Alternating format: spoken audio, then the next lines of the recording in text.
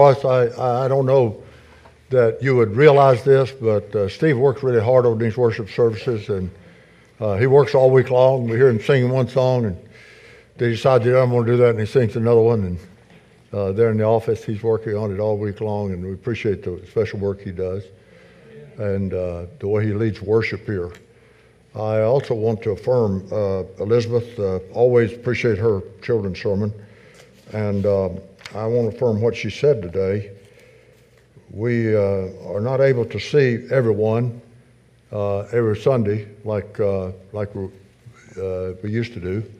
We haven't been able to see everyone, and it's a good thing for us to find creative ways of communicating with one another, creative ways of contacting one another, and that sort of thing. I want to affirm that and the difference that it makes. And I'm not surprised that you don't remember ads on the TV. You don't remember my sermon. So, you know, I a couple of times I have tested the people on the Wednesday night Bible study, and I've said, you remember what I said last Sunday? This is only 3 days later. You realize that. You remember what I said last Sunday, and nobody remembers. So if they remember anything, they remember a story I told, probably, you know. So, but nobody remembers. But I'm not surprised that you don't remember those things. I'm thankful today. We passed a little bit of a milestone today, and I just want to share that with you. We went over 100 in Sunday school today, and this is the first time since the pandemic hit, and we were out of meeting together all together for a while, and then we met for a while, and then we were out of. We stopped again, and then we came back together. This is the first time since all that happened that we've been over 100 in Sunday school. I'm really think that's something to be thankful for, and I'm thankful for all of you that are here. It's a good group today. Appreciate your being here, and appreciate you being a part. Last week we took a look at John chapter 11, and I want to finish this story about Lazarus in John chapter 11. If you have your Bible, you may want to turn there with me. Last week we took a look at the Lord's discussions with his disciples about what was happening with Lazarus. And you remember he got the word that he was sick. He waited, and then he said to his disciples, I'm glad for your sake that this happened, because I want you to be believers. And then we also talked about his conversation with Martha. I'm just sort of rehearsing this with you. We talked about his conversation with Martha. Martha, really a woman of faith, which I was glad to see that and be able to talk about that. And we ended last Sunday with the great verses, the really, in one sense of the word at least, the pinnacle of this entire passage in verses 25 and 26. Jesus said to her, I'm the resurrection and the life. The one who believes in me will live even though they die, and whoever lives by believing in me will never die. It's a double negative. Never, never die. Do you believe this? I said to you last week, I'd repeat it again today, for me personally, as far as the comforting at the time of the death of a loved one or thinking about eternal life, the most comforting passage in the entire Bible for me are these two verses. I'm the resurrection and the life. The one who believes in me will live even though they die, and whoever lives by believing in me will never, never die. I think that if we were able to look at the life we live here on the earth from the perspective of heaven, it would make a difference in our attitude about all the things that we have to face. If we could see life here that we're living now in the middle of, if we could see it from the viewpoint of heaven, it would make a tremendous difference. I read this week about a man named Bert, and this man was able to, for a moment, in a special experience with God, experience being with the Lord in heaven, looking down on the earth and what was happening. And the first thing he said to him was, he said, Lord, why do you let so much suffering happen? And the Lord says it has to do with free will, and some people choose to do bad things, and that often affects those of us that are part of the family. And so we're hurt often by that one way or another. Well, why don't you do something about it, Lord? Bert said. And the Lord said, I do something about it. I always do something about it. Maybe not immediately, but I always do something about it. You just don't see all the things. You don't know about all the things that I do. But I always do something about it. And then Bert looked down and he said, see that man down there? He's really suffering. And he looks like he's about to die. And the Lord said, that's John. And John's one of our friends, one of my friends, part of our family, one of my friends. And you cannot believe the wonderful conversations we have together, he and I, when he prays and when he talks to me. It's just wonderful. And looking close at the Lord, he realized that the Lord was weeping, holding back tears. And the Lord said, you might want to watch this. And he called Gabriel, the head angel, down. And he said to Gabriel, he said, I'm going to go down now and welcome John. And I want you to prepare the party.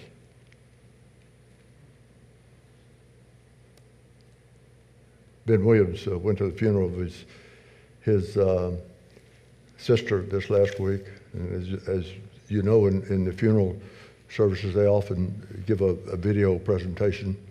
And the last picture that they showed was a picture of his sister and her husband. It was taken from behind them as they were walking out. They were walking down a hallway there, and they were going outside, and you could see the light out there. You could see what was happening. That was the last picture that they saw. And folks, when we're walking toward the light, that's not a bad thing. It's just not. And if we could see life our life from the perspective of heaven, it'd make a difference in our thoughts, make a difference in our words, make a difference in our actions. It'd make a difference for us all the way around. Some comments about this. Roy Lauren, one of the great preachers from the time go by, said, it's no tragedy to be with Christ and God in heaven for all eternity. Leslie Weatherhead, the great preacher, the great English preacher, death is a gateway to a fuller communion with Christ and with the blessed dead. I'm the resurrection and the life, Jesus said. He that believes in me, though he were dead, yet shall he live, and whosoever lives that believes in me shall never, ever die. Beautiful, beautiful words. And then, as we said, the last part of his conversation with Martha is in verse 27. And we see again, I talked to you last week at some extent about what a faithful woman of faith she was. And we see in her very terminology here, she says, yes, Lord. Yes, Lord, she replied, I believe that you are the Messiah, the Son of God who is to come into the world. So she uses these four terms in that brief verse that speak to the greatness of God. Lord, the Old Testament people, of course, when they said Lord, they meant God. And they meant the name of God. And in the New Testament, sometimes it means God and sometimes it means Master, but either one would be fine here. And then she says, you're the Messiah, the promised one. You're the Son of God, and you're the one who is to come. That's the word from Moses in Deuteronomy 18:15, where he said, the Lord will send you a prophet like me. And so he was the fulfillment of the Old Testament prophecies about the Messiah, and she related all of that. What a woman of faith she was, and just full of faith. And then in verses 28 to 37, we have this conversation with Mary. First, verse 28, Martha called her. After she had said this, she went back and called her sister Mary aside. The teacher is here, she said, and is asking for you. When Mary heard this, she got up quickly and went to him. Now Jesus had not yet entered the village, but was still at the place where Martha had met him. When the Jews who had been with Mary in the house, comforting her, noticed how quickly she got up and went out, they followed her, supposing she was going to the tomb to mourn there. And when Mary reached the place where Jesus was and saw him, she fell at his feet. Mary, the picture we have of Mary, the sister of Martha, all in the New Testament, she was always worshiping God, always worshiping the Lord one way or another. She fell at his feet and said, Lord, if you'd been here, my brother would not have died.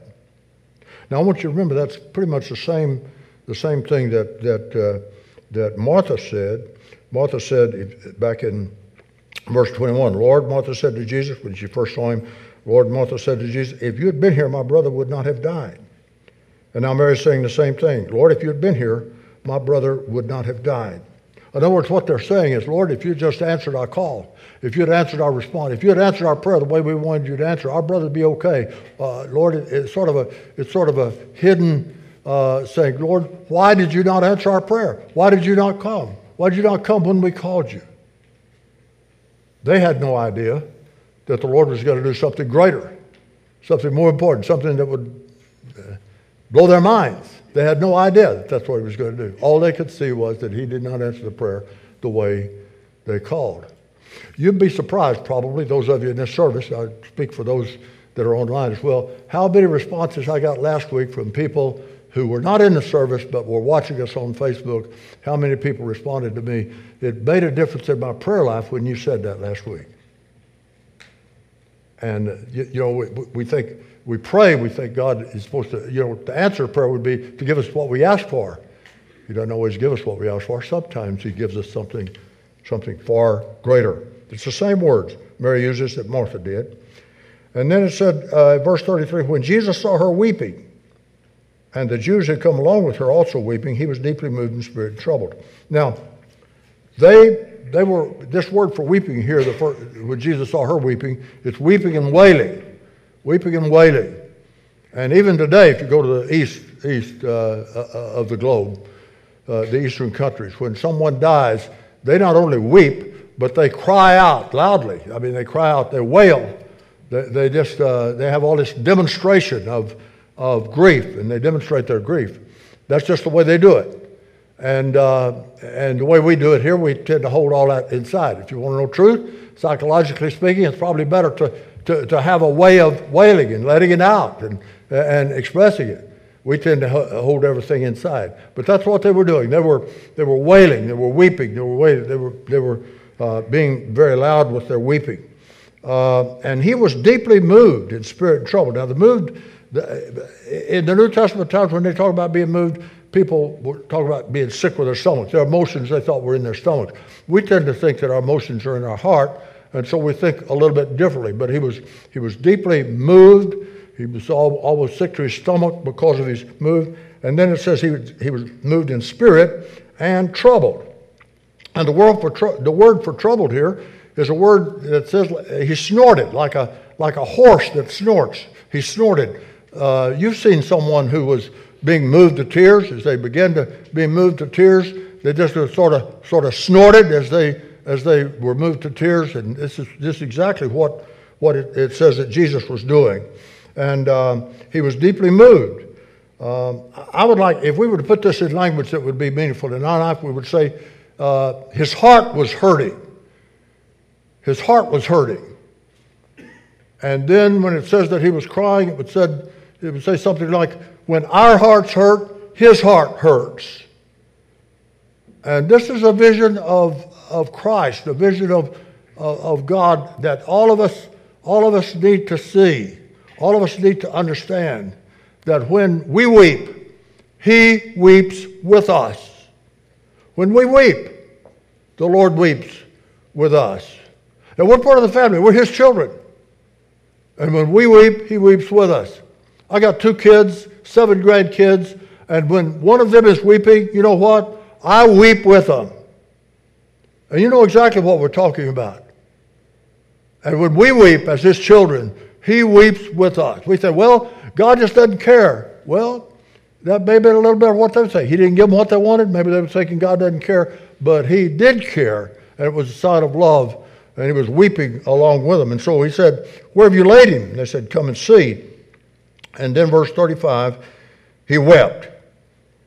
Now, his weeping was not loud and wailing. It was sort of a quiet weeping. It was maybe when you see someone with tears running down their face, something like that.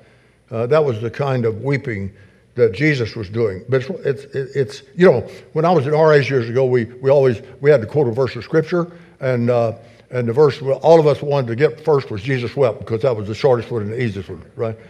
And it's the shortest verse in the Bible, there's no doubt about it, but it is one of the most meaningful verses in the Bible. When we weep, he weeps with us. That's so So important. Two other times in the Bible it says he weeps. Luke 19:41, when he stood and looked over Jerusalem and wept over them because they had rejected him. And then in Hebrews chapter 5, verse 7, speaking about his prayer in the Garden of Gethsemane, talked about him weeping with tears.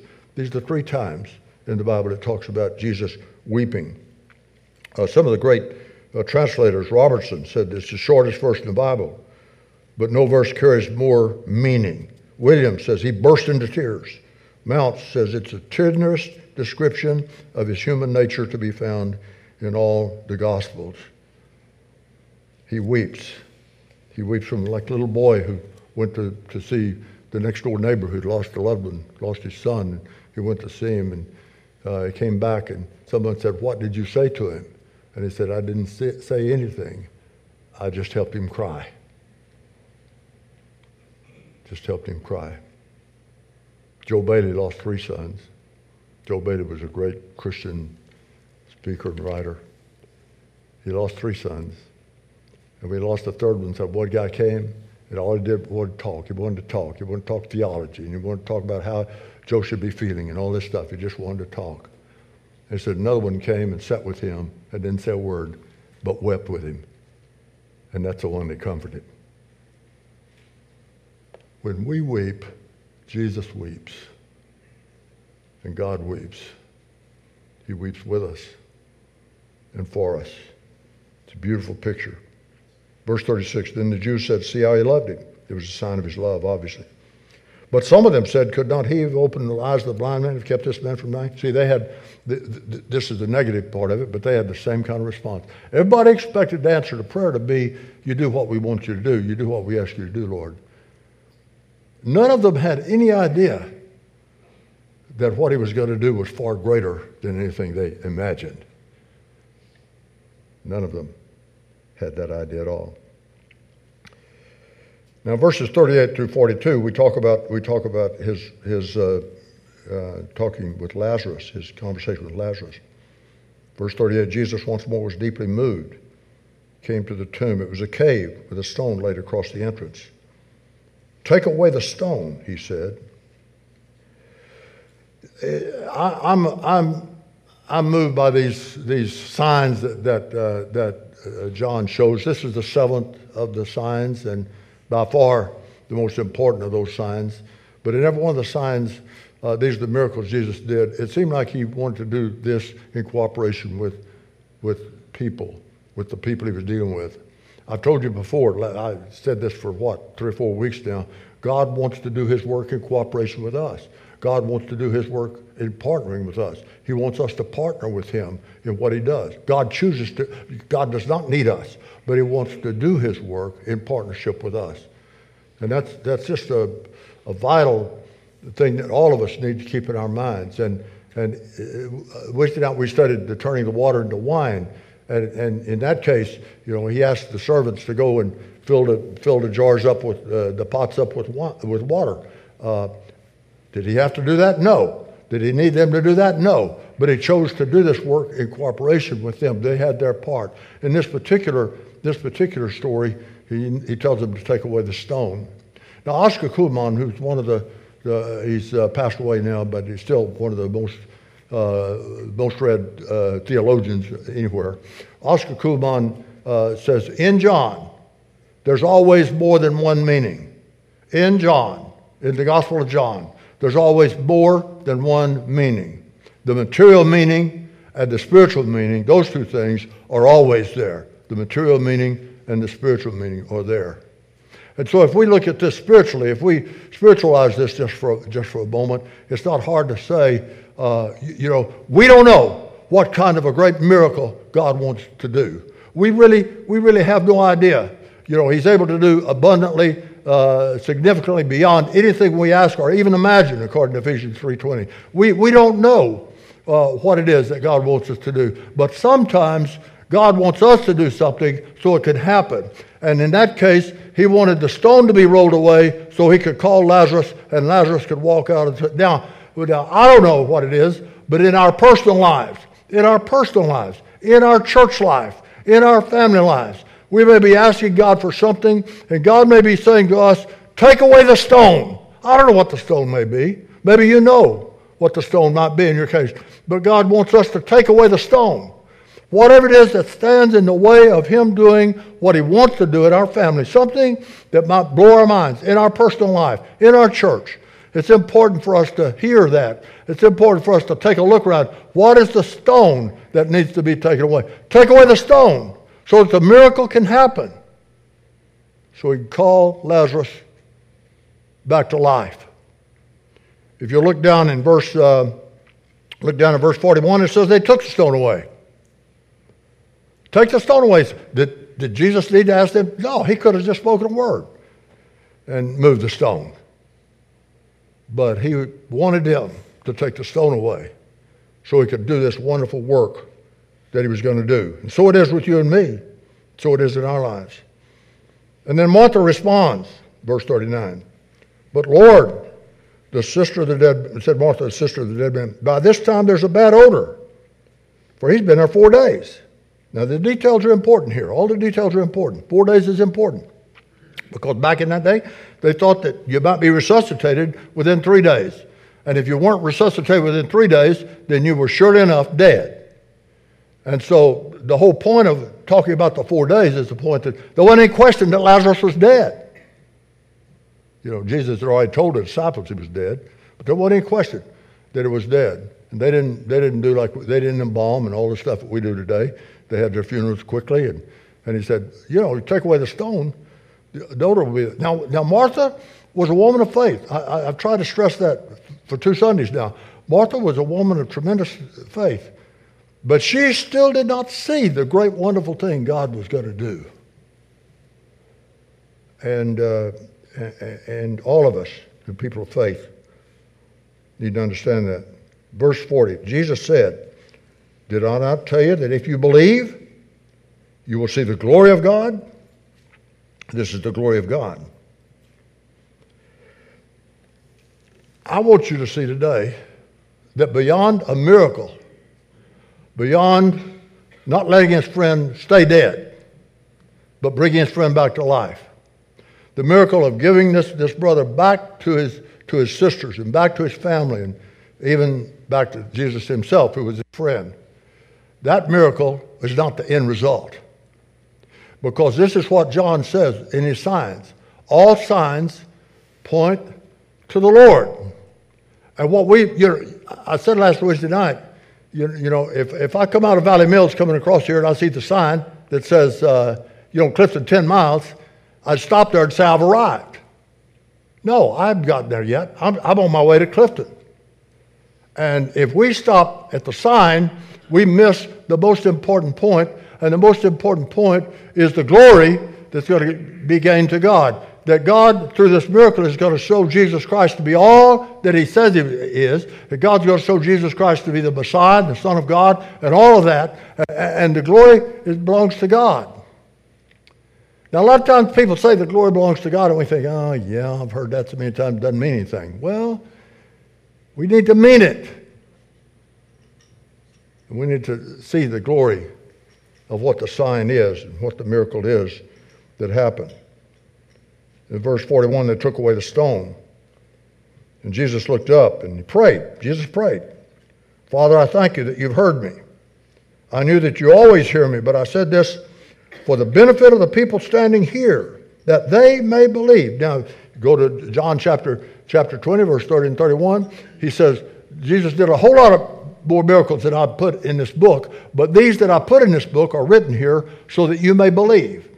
And back up in chapter 15, when He's talking to His disciples, He says, Lazarus is dead, and I'm glad, because I'm going to go do something special so that you can believe in me. Now, in this case, He's praying, and He's praying that these people will see the sign and believe in Him. This believing in Him, that they may believe that You sent me.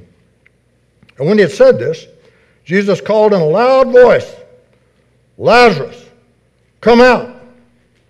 And the dead man came out. As you know, it teaches 1 Thessalonians chapter 4, verse 13 and following, that when Jesus comes again, He will descend with the shout of the archangel and a loud voice he will shout. And then in John chapter 5, verse 35 says the same thing, 25 says the same thing, that he will shout, and when he shouts, the dead will come forth out of their graves. And someone said the reason in this case that he shouted Lazarus, because if he hadn't said Lazarus, all the dead people would have come forth. Come forth. And the dead man walked out of the grave. Now again, we see the importance of this. There's a physical thing taking place, and I don't want to make that small at all. It's a huge deal. There's a physical thing taking place, but there's also a spiritual meaning for John. Remember, there's also a spiritual meaning for John. And this is what happens to us when we become Christians. In Ephesians chapter 2, it says, we were dead. When you were dead in your trespasses and sin, he made you alive.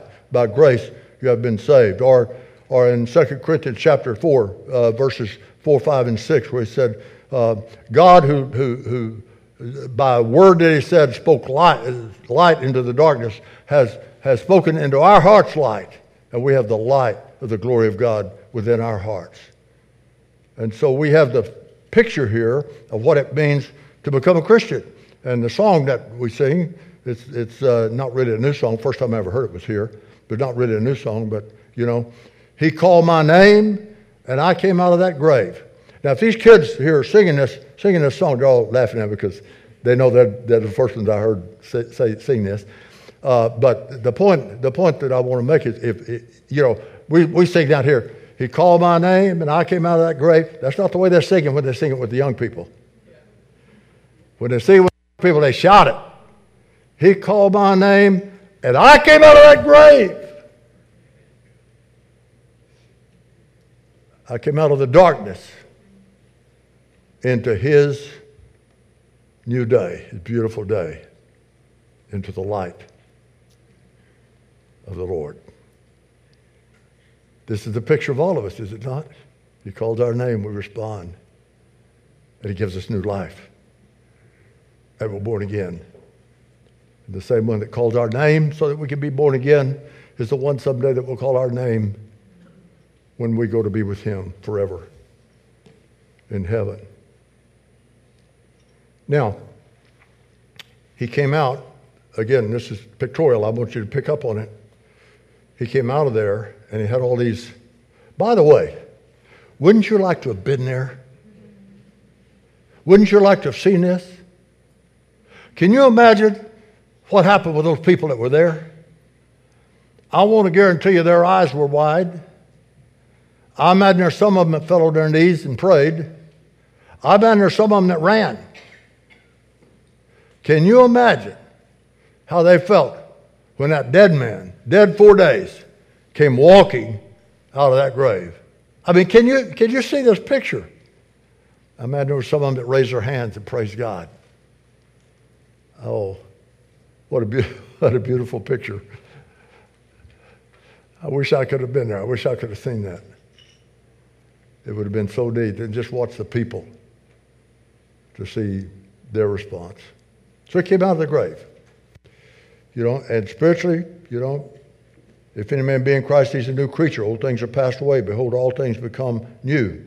But all things don't become new in that instant. He becomes new inside in that instant, but he's got some growing to go. And so he comes out. He's still dressed in his grave clothes. Still dressed. And what does it? Jesus said to them, take off the grave clothes and let him go. And this is exactly what happens when somebody becomes a Christian. They become a Christian. I mean, they've still got their grave clothes on. And what we must do is help them be able to take off their grave clothes and put on new clothes. In Ephesians chapter 4, it talks about this, verses 22, 24, that we are to take off the old man, right? We're to take it off like an old suit, and we're to put on the new man, right? Like just like a new suit. We're to take off the old clothes. We're to put on the new clothes and be renewed in the spirit of our mind. That's in verse 23 in the middle of it. Take off the old clothes, verse 22. Be renewed in the spirit of your mind, 23. Put on the new clothes. And what leads into this is he's saying to them, you must do as you're taught. And this is our business when someone becomes a Christian, is to teach them how to put on the new clothes. This is what we call making disciples. We are to teach them. They learn about, go ye therefore make disciples of all the nations, baptizing them and teaching them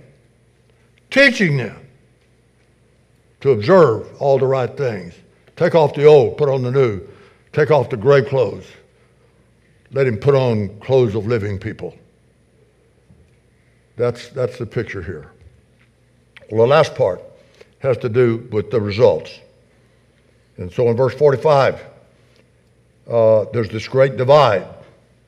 Many of the Jews had come to visit Mary and had seen what Jesus did, believed in him. Verse 46, but some of them did not. The great divide. Jesus is always the great divide. Our response to Jesus Christ is always the great divide. It was the great divide in that day. It's the great divide in this day. Our response to Jesus Christ is the great divide. This is what divides people. And at the end of time, according to the New Testament, in time, they will be divided. And it will be because of their response to Jesus is the division, the great divide. So they went to the Pharisees, told them what Jesus had done. Chief priests and Pharisees called a meeting of the Sanhedrin. What are we accomplishing, they asked. Here's this man performing many signs. If we let him go on like this, everyone will believe in him. And then the Romans will come and take away both our temple and our nation. The irony of this, I want you to catch the irony of this. So they killed him because they were afraid the Romans would come and destroy the temple and destroy the nation. And in AD 70, the Roman general Titus marched into Jerusalem and destroyed the temple and all of Jerusalem and destroyed the nation. And the temple's not been rebuilt again until today. It's still not rebuilt. Nothing but the wall that was around it stands. And not only that, the nation did not come into being again until at the end of World War II when the British people revised the nation of Israel. The irony of this. We got to get rid of him because the Romans are going to come in and destroy us. They got rid of him and the Romans came in and destroyed him. Classic case, by the way, of missing the point. And then it goes on. One of them, verse 49, one of them named Caiaphas, who was the high priest that year, spoke up. You know nothing at all. You do not realize it's better for you that one man die for the people than that the whole nation perish. This is what I call the gospel of the enemy. One die for all, so that all don't have to die. Verse 51, he did not say this on his own, but as high priest that year he prophesied that Jesus would die for the Jewish nation, and not only for that nation, but also for the scattered children of God to bring them together and make them one. Why is it important that the high priest said that? Because the high priest was the one that always made the sacrifice for forgiveness of sins every year at the Day of Atonement. It was the high priest that made that sacrifice. To John, it was important that the high priest said this. This was a prophetic statement from the one who did that. Whether he knew it or not, whether he agreed with it or not, it was a prophetic statement from him. I want to conclude the sermon today, study, whatever. I want to conclude this by telling it. Eugene O'Neill wrote a short story called Lazarus Laughed. You remember I said we need to live our lives with the heavenly perspective, with a perspective from heaven, with a viewpoint from heaven. A little short story called Lazarus Laughed. When Lazarus came back, he was different. He was changed. He had been with the Lord. He was different. He was changed. They said things would happen. People would get into a fight with one another, big argument, arguing with one another. And Lazarus would laugh because he knew from a heavenly perspective it wasn't really important what happened with that fight. Things would happen. Things would be discouraged. People would want to turn around and give up and everything else. And Lazarus would laugh. He would laugh because he knew from the viewpoint of heaven, this is not really a big deal. What a difference it would make if we could live in our lives if we could live with a heavenly viewpoint. What a difference in life it would make. I often thought about Lazarus. I wonder if you'd asked Lazarus, did he want to come back or not? He just might have said no. The viewpoint from heaven. Let's pray. God, teach us from your word, I pray. Teach us from this great, great story. So many points. All of them important. Teach us, I pray. Help us. Every one of us in this room, help us. Those who are watching, help us to do what we can to gain the viewpoint from heaven. Let us see these things that happen in our lives. Let us see them from your viewpoint and get a heavenly perspective on all these things. I pray this in Jesus' name. Amen. Let's stand together. We're going to sing, have a time of invitation, an altar call. This is the time for you to respond. You don't have to come forward. If you want to come forward, I'll be here to try to talk with you and pray with you, but you don't have to come forward. But this is the time in a service, which is the time for you to search your heart and respond. And I encourage you not to say no to God. Do whatever it is God leads you to do. Right now as we sing.